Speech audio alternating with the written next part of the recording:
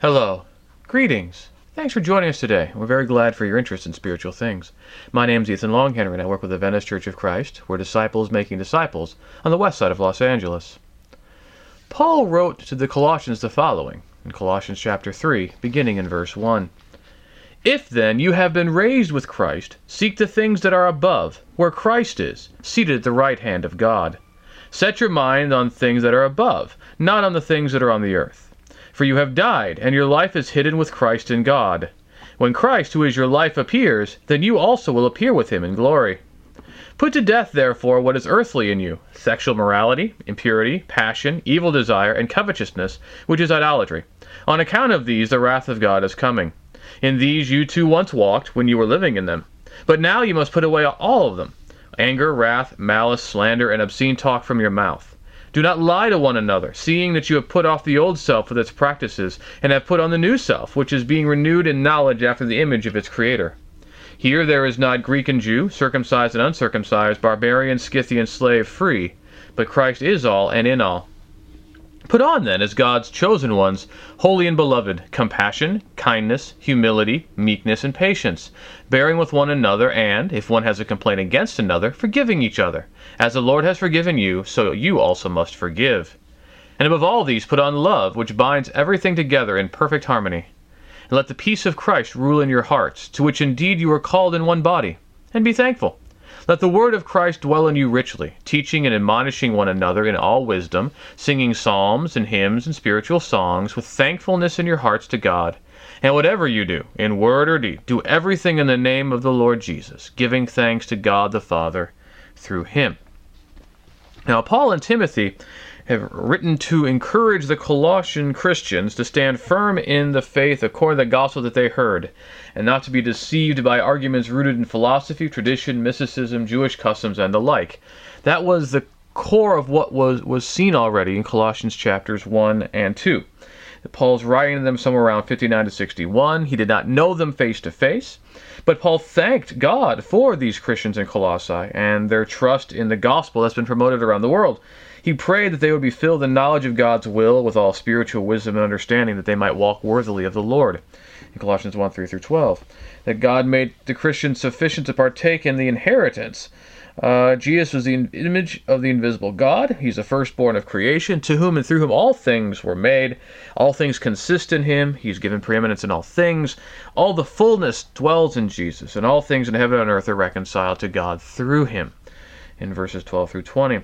The Colossians had been alienated from God, but God has reconciled them to himself in Jesus, and will continue as long as they remain grounded and steadfast in the gospel and its hope. And Paul spoke of how he was a minister of the gospel that is now preached everywhere. In the rest of that chapter. Chapter 2 begins with Paul striving for the Colossian Christians to be comforted, united in love, to the riches of full understanding, so that none might deceive them with persuasive speech. They should walk as they receive Jesus, to be rooted and established in their faith, full of thanksgiving, in the first 7 verses. And then he warned them against being plundered through appeals to philosophy and the elements of the world, and not according to Christ, that Christ is the fullness of the Godhead in bodily form, and that he's above all rule and power. The Christians are as circumcised in baptism. They cut off the life of the flesh. The Christians are made alive in Jesus through the forgiveness of sin. The record of debt is canceled, and he triumphed over the principalities and powers in verses 8 through 15. And the rest of that chapter, the Colossian Christians were not to be judged for not observing Jewish customs. They should not be led astray by those puffed up by mystical experiences. To submit to asceticism, which is really will worship, it doesn't benefit in overcoming the temptations of the flesh. So now, having provided the theological meat of the letter, having encouraged them to look to Jesus as everything, as the treasure storehouse of wisdom and knowledge, as the image of the invisible God, as the one with all power, and they should not be plundered by all these different people trying to seduce them away from the hope of the gospel. Now he wants to encourage them in their conduct, that they need to follow Jesus as the higher way. And so in the first 4 verses, Paul returns to the theme that he began to explore in chapter 2. Again, chapter divisions come later. They are not original to the letter.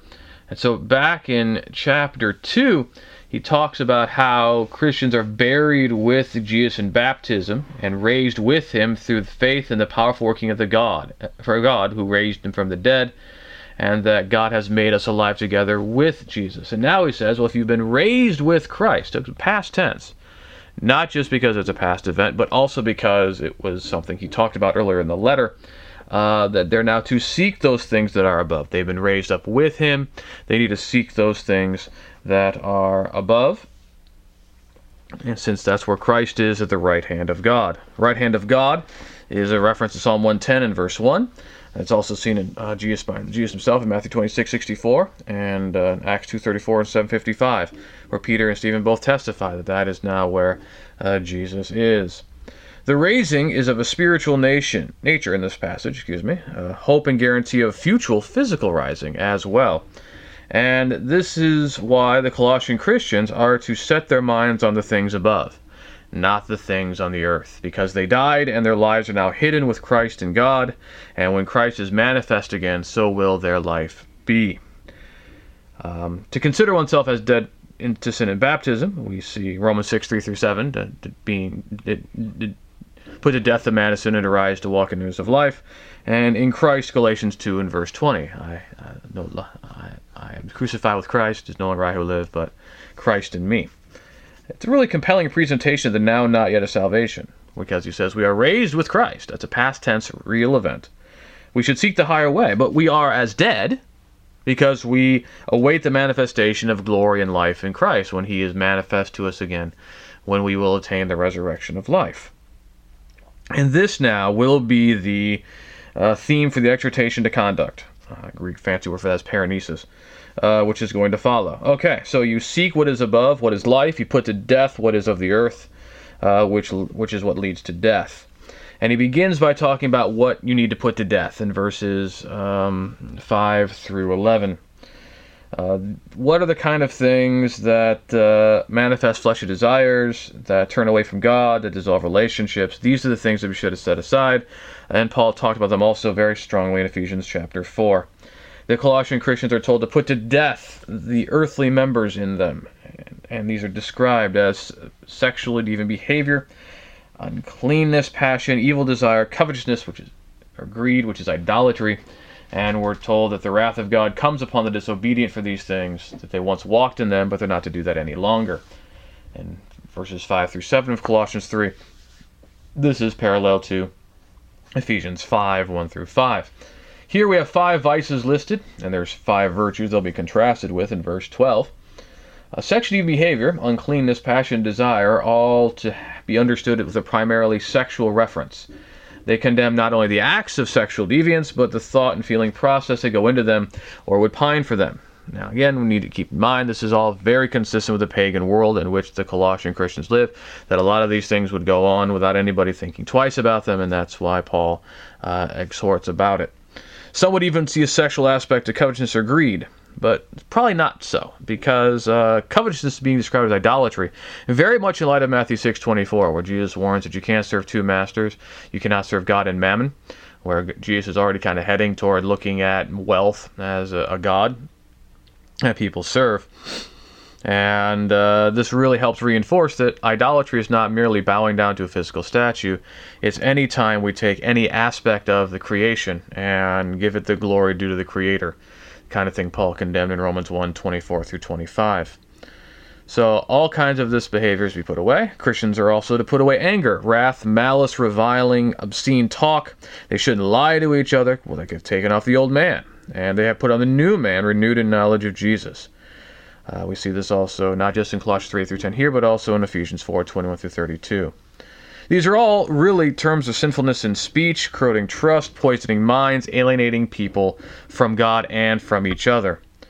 And this exhortation to change the speech behaviors is rooted in transformation in Jesus. And this is not just a one-time transformation, it's a continual transformation, a continual renewing that has to go on. And that taking off, putting on imagery is very consistent throughout. Kind of have a little bit of renewing in spirit in Ephesians 4. Putting on the resurrection body is an idea in 1 Corinthians 15, 2 Corinthians 4 and 5. It's just like we talk about clothing. So we have to take off certain things that are bad. We have to put on that which is good. And in Jesus, the conclusion, verse 11 to this, is that there is no Greek or Jew, uncircumcised or circumcised, barbarian, Scythian, slave or free, but Christ is all and in all. Very parallel to Galatians 3:28, but with different emphases. We don't see men and women mentioned here, but very much looking at this from a point of view of making it clear that everybody can be incorporated in Jesus. Barbarian, Greek word barbarian comes from barbaros, bar, because all the Greeks thought everybody else's languages sound like bar. It's a very derogatory term. The Greeks would feel that anybody who was not Greek could not be civilized because they weren't Greek. It's pretty much the same way we use the term. Somebody who is uncivilized, uncouth, and therefore unworthy. A Scythian. Scythians are nomadic tribes of the Central Asian steppe area. It's proverbial in the ancient world for being wild, uncouth, unpredictable, and dangerous.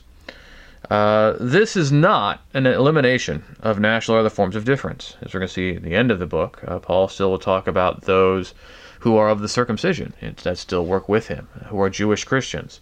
And we're going to see later that even though he says here there is neither slave or free, but he will talk about what slaves are to do and masters are to do in their various roles.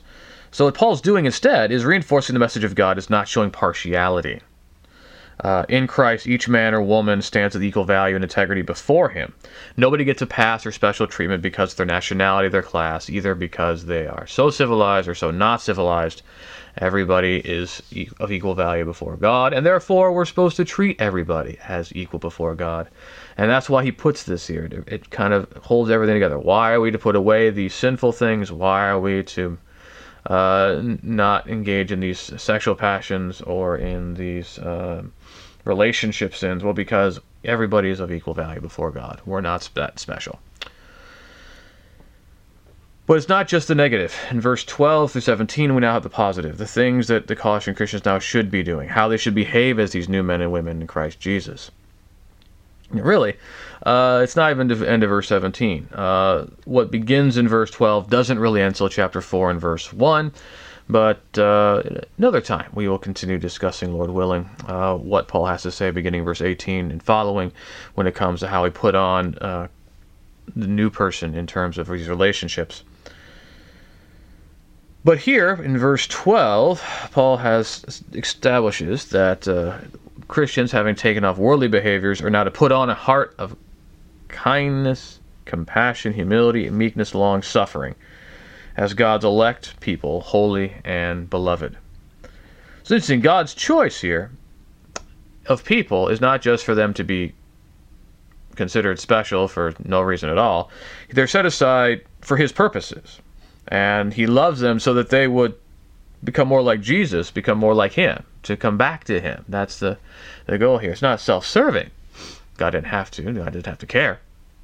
But it's for our betterment. And so we need to be more like Jesus. How do you become more like Jesus? Well, what marked the life and ministry of Jesus? Well, compassion, kindness, humility, meekness, and long-suffering. As we can see in Matthew 9:36, Matthew 11:20 through 30, and other passages.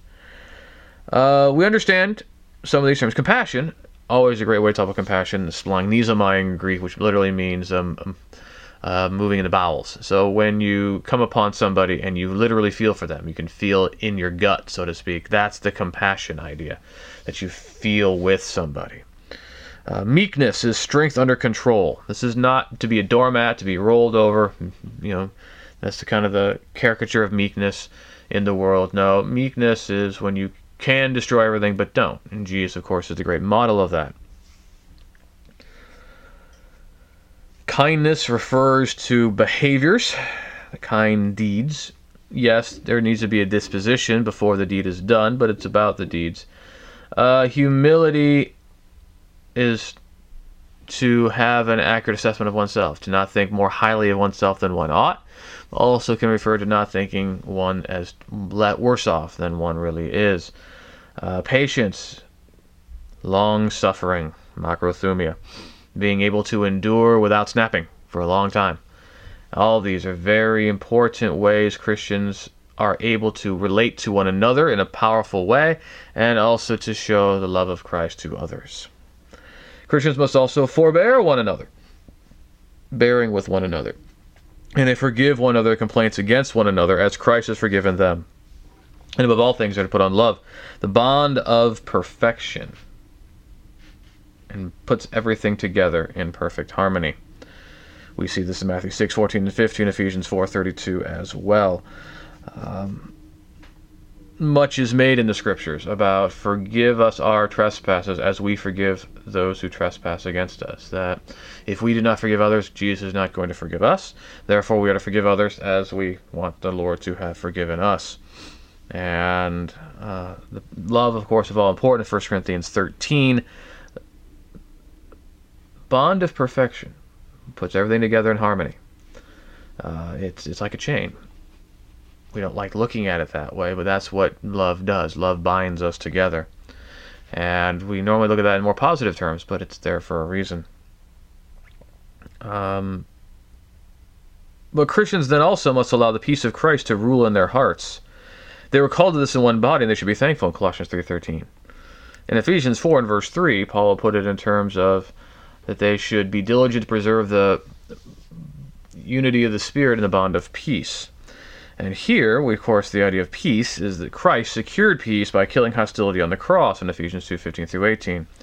So peace is the end of inner conflict. So peace toward others comes by recognizing them as human, fellow humans made in the image of God, not better or worse than us, and that we're not projecting our own insecurities or weakness onto them, and thus able to consider their desires and their needs. And this is very powerful. That's how unity works. Without that kind of disposition, there's going to be conflict, there's going to be strife. We need to develop that kind of relationship with one another if we're going to glorify God in the one body. And that's what the one body really gets to, is that unity. We talk about it in terms of doctrine, which is important. We need to have an agreement on the teachings of what is true, but it must go well beyond that and really involve there's these characteristics where we're seeking to work together and seeking to build each other up, and not just seeking after our own ways. Part of how we do that is to let the word of Christ dwell in us richly, that we teach and admonish in all wisdom with psalms, hymns, spiritual songs, singing with grace in our hearts to God, Colossians 3:16. The word of God provides sustenance, strength, and equipment. Deuteronomy 8:3, that man does not live by bread alone, by every word that proceeds from the mouth of God. And 2 Timothy 3:17, that the Scripture is sufficient to equip the man of God for every good work. And as in Ephesians 5:19, singing psalms, hymns, spiritual songs is a mean by which Christians teach and admonish one another. It's not exclusive, of course. We can teach and admonish in other ways, but the idea here in these verses is that our singing together, singing to one another, is a means of speaking, teaching, and admonishment. Now, how much we should understand nuance among psalms, hymns, and spiritual songs is disputed. Maybe they're different styles of song. Maybe there's a difference in type.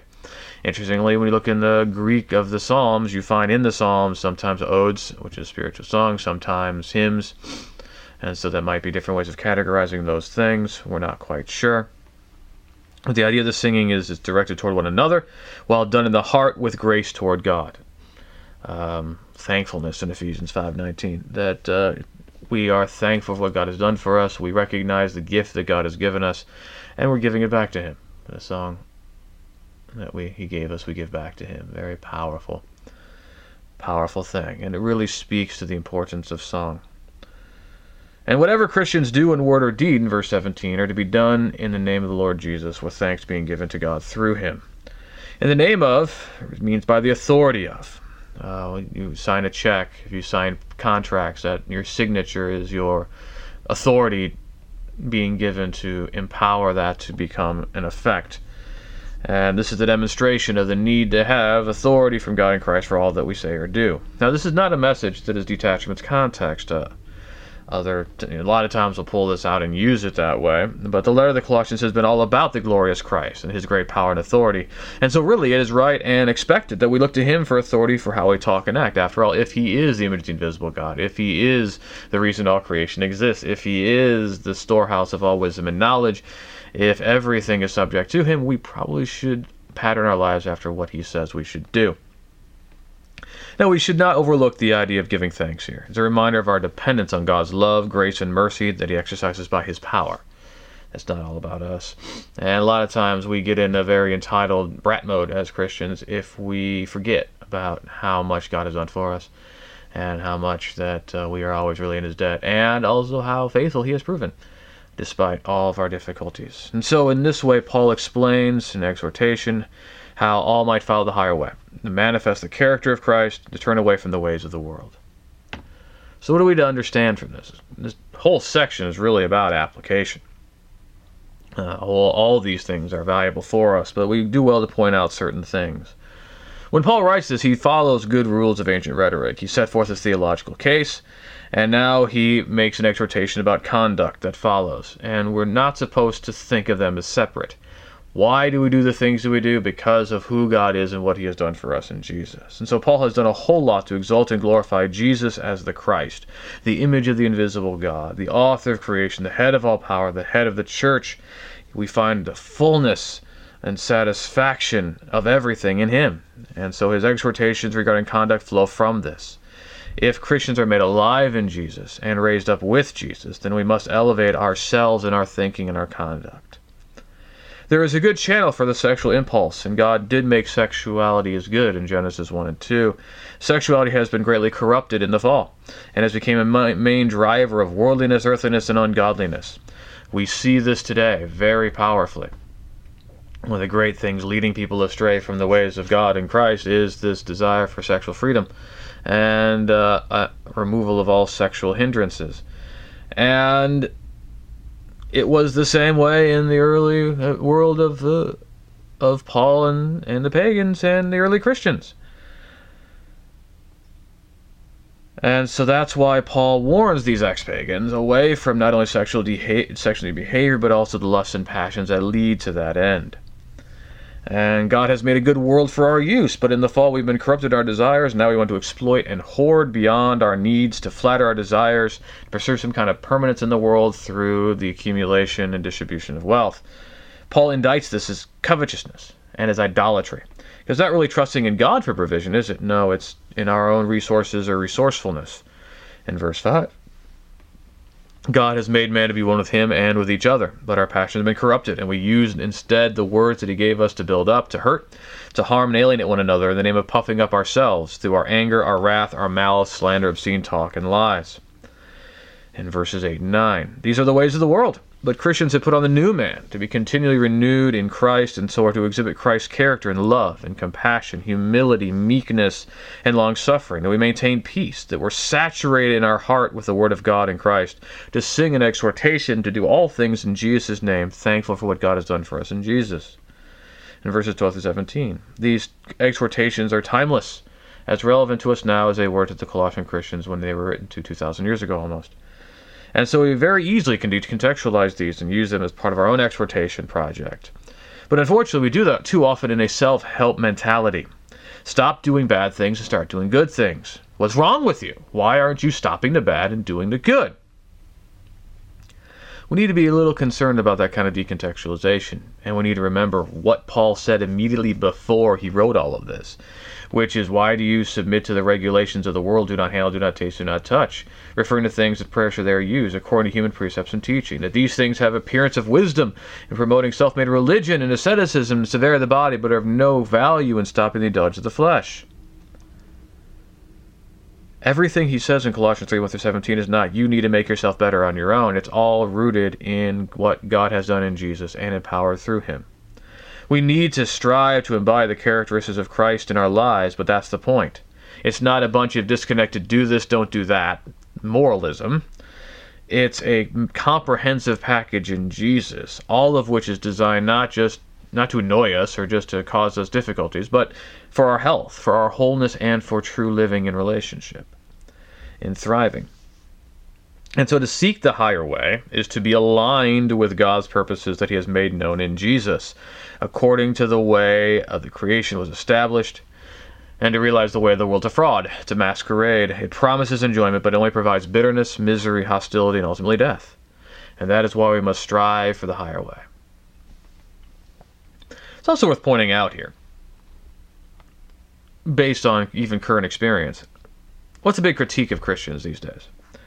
just so obsessed with people doing the bedroom? Why are Christians so always talking about sex? Sex. Well, there's room for critique in the ways a lot of people who profess Christ have wanted to address matters of sexuality. But these concerns about sexuality go back all the way to Paul himself. And in Romans 1, 18-32, pagans forgot about God, no longer gave him thanks, started serving the creation rather than the Creator. And how did that become manifest? Through sexually deviant behavior. And so 4 of the 5 vices in Colossians 3:5 refer to sexual issues. They leave a lot of other forms of sinful behavior out. This is not to suggest that this other form of sinful behavior is okay or acceptable. Instead, he deals with them in other contexts, Galatians 5:19-21 and things like that. But as with modern society, so does ancient Rome. Pagans will recognize, yeah, we probably shouldn't murder, probably shouldn't steal, probably shouldn't do things like that, but the things that Christians see as sexual sin are very easily justified by pagans. And that is why Romans 1, that is why 1 Corinthians 6:13-20 get right to the heart of a matter. That sexual depravity in thought, feeling, and action dehumanizes a person that commits these things. It focuses on the physical pleasure to the exclusion of the emotional, spiritual, and relational elements of sexuality. They dehumanize the object of human desire, turning them into body parts and to objects for pleasurable use and dispensed with easily. To be honest, the way one looks at sexuality says a lot about one's view of God, about oneself, about the relationship to the world, to others, to what they think about a life. Is it about satisfying desire, or is it about human thriving as God intended in relationship? Sex is not all important, but it's very important, and we need to learn from Paul's continual emphasis on it that it needs to be channeled properly, and to understand why its abuse is such a difficulty. Colossians 3:15 is very easy to read and pass over. Let the peace of Christ rule in your hearts, to which indeed you recall one body, and be thankful. Move on. We'll do well to meditate on that for a moment. What is this rule of the peace of Christ, the calling in one body in Jesus? Peace is not just the absence of hostility. As we saw in Ephesians 2:11-18, it's also the killing of hostility. We must truly die with Christ to have his peace rule in our heart. We need to die to temptations to sin against others in anger, in wrath, and slander, and judgmentalism. We need to die to ourselves, not ruled by our inadequacies, our insufficiencies, and our insecurities, and how we project them upon others. Christ killed hostility not by puffing himself up, not by projecting strength in all things, but instead by being vulnerable, that he was wounded for our iniquity. He died for our sins. 1 Peter 2:18-25. So if we want peace in our lives, we need to stop putting up our defenses against others. We need to allow ourselves to be vulnerable with each other, to recognize our own insufficiencies, to look one another as fellow human beings and to see their fears, their weaknesses, their inadequacies, not to judge them as inferior, but to be able to empathize, to relate to them on a human level, and to be able to encourage them. And that's why, in verse 13, we're supposed to forbear one another, that we've been called into one body, that we're to seek to preserve the unity of that body in the bond of peace, in Ephesians 4:3. And that's why we need to be vulnerable to each other, to accept one another, to be committed to one another, and not to give up on one another. Yes, God offers us peace in Jesus, but it's a costly peace. We need to give up our hurt. We need to give up our apprehension. We need to give up our fear.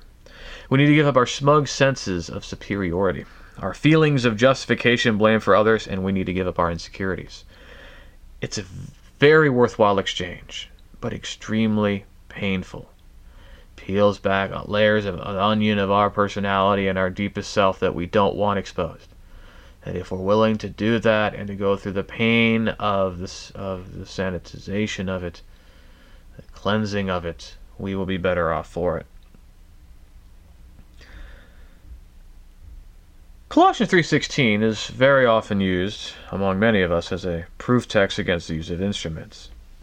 It's also very easily used as a verse to establish authority for singing and then to move on. That's kind of where it's left. But what Paul's doing here is extremely important.